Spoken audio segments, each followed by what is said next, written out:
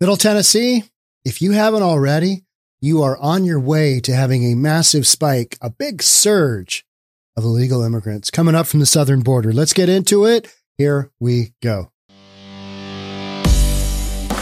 Watch a little video on concern about the numbers moving in Middle Tennessee. Here we go. New tonight, hundreds of people going through the legal immigration process could end up right here in the mid-state. That's right. This, as polls here and around the country show, immigration is now the top issue for Americans leading up to the presidential election. Fox 17 News' Kylie Walker now live downtown with more on exactly how all this will work. The city of Franklin received this letter from the U.S. Department of Homeland Security. In short, it says that hundreds of people going through the immigration process could end up in Middle Tennessee cities. Last fall, DHS sent this official notice saying nearly 600, quote, non-citizens were looking to travel to these areas highlighted on your screen. Most of them coming from Guatemala, Venezuela, Honduras, and Mexico. It's very troubling that, someone can come to this country, name Nashville or Greater Nashville as a destination, and we're not finding out about it for months later. U.S. Congressman Andy Ogles telling Fox 17 News that he had a conference call with DHS yesterday with a series of questions, including a request for updated numbers, how people will be tracked, and if they have prior convictions. They didn't have any good answers. The notice says DHS may release non-citizens. They have any good? No, they don't. You know what? Because that's not how this game is being played, right? I mean, it's like that when they show up, and you'll have to deal with them then. That's why this is a border crisis. Citizens from custody who have been fully screened and vetted pending the outcome of their immigration process. They'll also have mostly fully screened, mostly fully vetted. Check-ins with ICE. Going through the process correctly would mean applying for some sort of visa. And so coming across the border and wanting to be processed and claiming asylum we've clearly hit the threshold where we can't allow that anymore. The Tennessee Immigrant and Refugee Rights Coalition says they receive 150 calls or walk-ins per month. People who come here are often desperate to find those opportunities for themselves and eager to be part of our country. One of our priorities as a city is to ensure that we are taking care of one another. And so we are looking at ensuring that we have the capacity. Nashville Mayor Freddie O'Connell was unsure as of this morning if his administration has received this same letter. He says the city will be contacting DHS. Now, the city of Franklin also says that with this letter, it did not offer any details as to when these individuals would travel to Middle Tennessee. Also, they say that the city has not received any reports of individuals arriving to the area since this notice, since they got that last September. For now, in Nashville, Kylie Walker, Fox 17 News, your Code Red station. So that news story was out, I think, at the end of January, and I've had a whole number of you say, hey, Sean, it sounds like thousands of people are going to Middle Tennessee. And I've kind of been like, it's at this point in time, it's a few hundred, but it looks like those numbers are coming in. Let's keep going here. This evening, the Dade County Sheriff's Office says more undocumented immigrants were at the Pilot gas station in Rising Fawn. We reported yesterday the Dade County Sheriff stopped a busload of immigrants at the same Pilot gas station on Wednesday as they were en route from Texas to Washington, D.C. Today, another busload riding the same bus line was seen being dropped at a hotel in Chattanooga. Riley Nagel has been following this developing story and has more. When deputies arrived on scene at the gas station Rising Fawn, they confirmed there were undocumented immigrants being dropped off. Now, according to Chattanooga's communication team, they're aware of Chattanooga being a stopping point for charter buses shuttling migrants from Texas to Washington, D.C. Now, they say they've been screened by the Department of Homeland Security and are legally searching for asylum. When Chattanooga police arrived at the Comfort Inn and Suites Friday morning, the bus was still there, but all the immigrants had left. Police say they aren't investigating the situation and it will be turned over to the federal government. Where'd they go? We don't know. Who are they? We don't know. But they've mostly been vetted. They're mostly law-abiding citizens. You know what? Frankly, we don't really know. That's the standard drill, right? It's been occurring for a little while. We've been getting those reports, but, it seems to be occurring more often now. And I don't believe this is the last time we're going to be talking about this. Sergeant Chad Payne with the Dade County Sheriff's Office says they received a report Thursday of 20 to 30 immigrants being dropped off at a gas station in Wildwood, just a day after the first incident in Rising Fawn. When they got off of the bus, that they had cars there waiting on them to take them from there to wherever it was that they went. So, obviously there was some type of preparation for that. Now, whether the preparation was with the government or whether it was with the people who were being transported. Sergeant Payne understands the buses are a part of an initiative from Texas Governor Greg Abbott, who has worked to migrate the immigrants to Washington, D.C. I reached out to Governor Abbott's office to learn more, but have not heard anything back. This isn't just happening to us. I wholeheartedly believe that this is happening probably all along the corridors going to these destinations. They're probably making multiple stops. Wherever they stop to fuel up or whatever, they're probably making those stops, and people are probably requesting to get off. I also reached out to Coastal Crew Change, the bus line who repeatedly dropped off immigrants in the past few days. They say they aren't talking about the situation. Reporting in studio, I'm Riley Nagel, Local 3 News. Because this evening, the Dade County... In Chicago, they're suing those people. New York City, same deal. I mean, they've set up all these laws now where, well, you can only drop them off between 8:30 and noon, Monday through Friday. You got to give us 32 hours notice ahead of time. So these bus drivers, they're like, we're not talking about it. And the bus company owners, they know to stay out of a lawsuit, but they're getting paid good money by the state of Texas. State of Texas has spent $124 million on bus fare.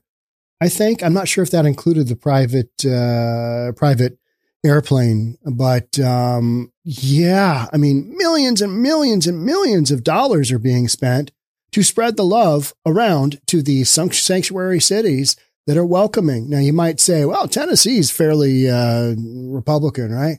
Yeah, they're big cities, Nashville, Memphis got some crime going on, right? So you've got that liberal influence, you've got that Democrat influence in some of these big cities. So they're going to get hard hit. I don't know what the makeup is in Middle Tennessee. I don't know the cities that we're talking about here, but it makes absolute sense. If these buses are on their way to Washington, D.C., you hear of a lot of these folks getting off at different areas because they'll hear something on their ride. Hey, there's this spot in Tennessee. Let's give that a run. We can always catch a ride up to DC, get a bus, whatever. But if they hear of opportunity, off they go. Because what do they have to lose? And some bleeding heart out there is going to give them a bus ride, a ticket to get to wherever they need to go. And this process just keeps on going. I am a big Tennessee fan. I've been to Tennessee. I've considered making that a place, retirement down the road. It's on my bucket list to really check out.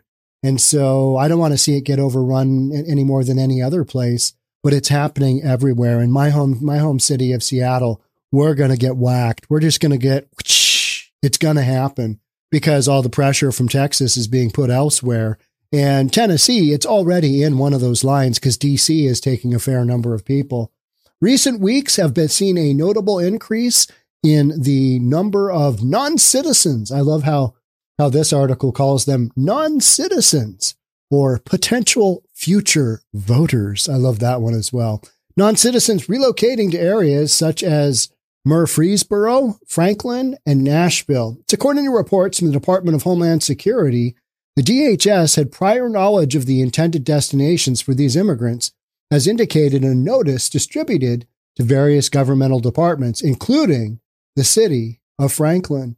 Documented in the notice, approximately 600 immigrants were surveyed about their planned destinations, with Murfreesboro, Franklin, and Nashville specifically mentioned as target cities in Middle Tennessee.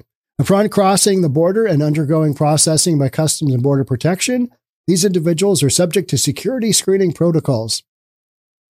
Kind of. A scooch. Not much. Not much at all, right? I mean, what's your name? You don't have a passport on you because they ditch it at the border. We don't really know anything about them, so you're going to stick that information in a database. So then you've got a database that's just full of a bunch of, who knows, aliases, not quite right names, not enough information to actually honestly check these folks out. I mean, it's mind-blowing that this is what our immigration has come to, this type of thing. The DHS notice stated, so the DHS notice, I want to go back to that for 1 second. That is literally, they survey these immigrants and say, where do you think you might want to go? Tennessee. So it's not necessarily an indicator that this is going to happen for sure, but it's a pretty good predictor that more are going to come than fewer. Let's just say that, right? The DHS notice stated, these non-citizens are eligible to apply for employment authorization once they are parceled and are not subject, once they are paroled, not parceled. And that's when they get basically dumped into the workforce, get dumped into the country before they actually have their legalization process happen. Once they are paroled and are not subject to a statutory waiting period for parole-based employment authorization. Additionally, non-citizens are instructed to report their new residential addresses to the department upon arrival. This whole thing is so preposterous. It's like they get handed a court date for their immigration hearing 2, 3, 7 years down the road. We're seeing people with court dates from 2031. So you've already come into the country illegally, and now they're going to want you to give them an address, and you don't know where you're going to stay. They're going to want you to give them an address, and you might not even be who you say you are. And so they're going to get your residential address of some fictitious person. Oh, that's really going to help out. That's really going to cut down on, some of the folks coming through that have actual criminal records, that are bad hombres, that have committed acts, that are felons. There's a certain percentage of those. I can't remember how many. 35,000 have been apprehended at the border with felony records. I mean, bad people. But when you literally bring in millions and millions across the southern border, there's a certain percentage that are just going to be bad. I mean, it's math, folks. It's math. It's not based on the data and the science, based on the math, right? So of the total expected arrivals in Murfreesboro, Franklin, and Nashville, which amounts to 573 individuals, these were just the notifications. Hey, they might be coming your way. Approximately 200 are from Guatemala, 200 are from Venezuela, and 100 from Honduras and Mexico, according to DHS reports. Department of Homeland Security outlined their process of conditionally releasing non-citizens from custody pending the outcome of their immigration processes. How is that? We're just cutting them loose, just turning them loose? Yeah, we are.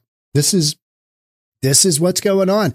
And this is what Governor Greg Abbott of Texas is pushing so hard back on.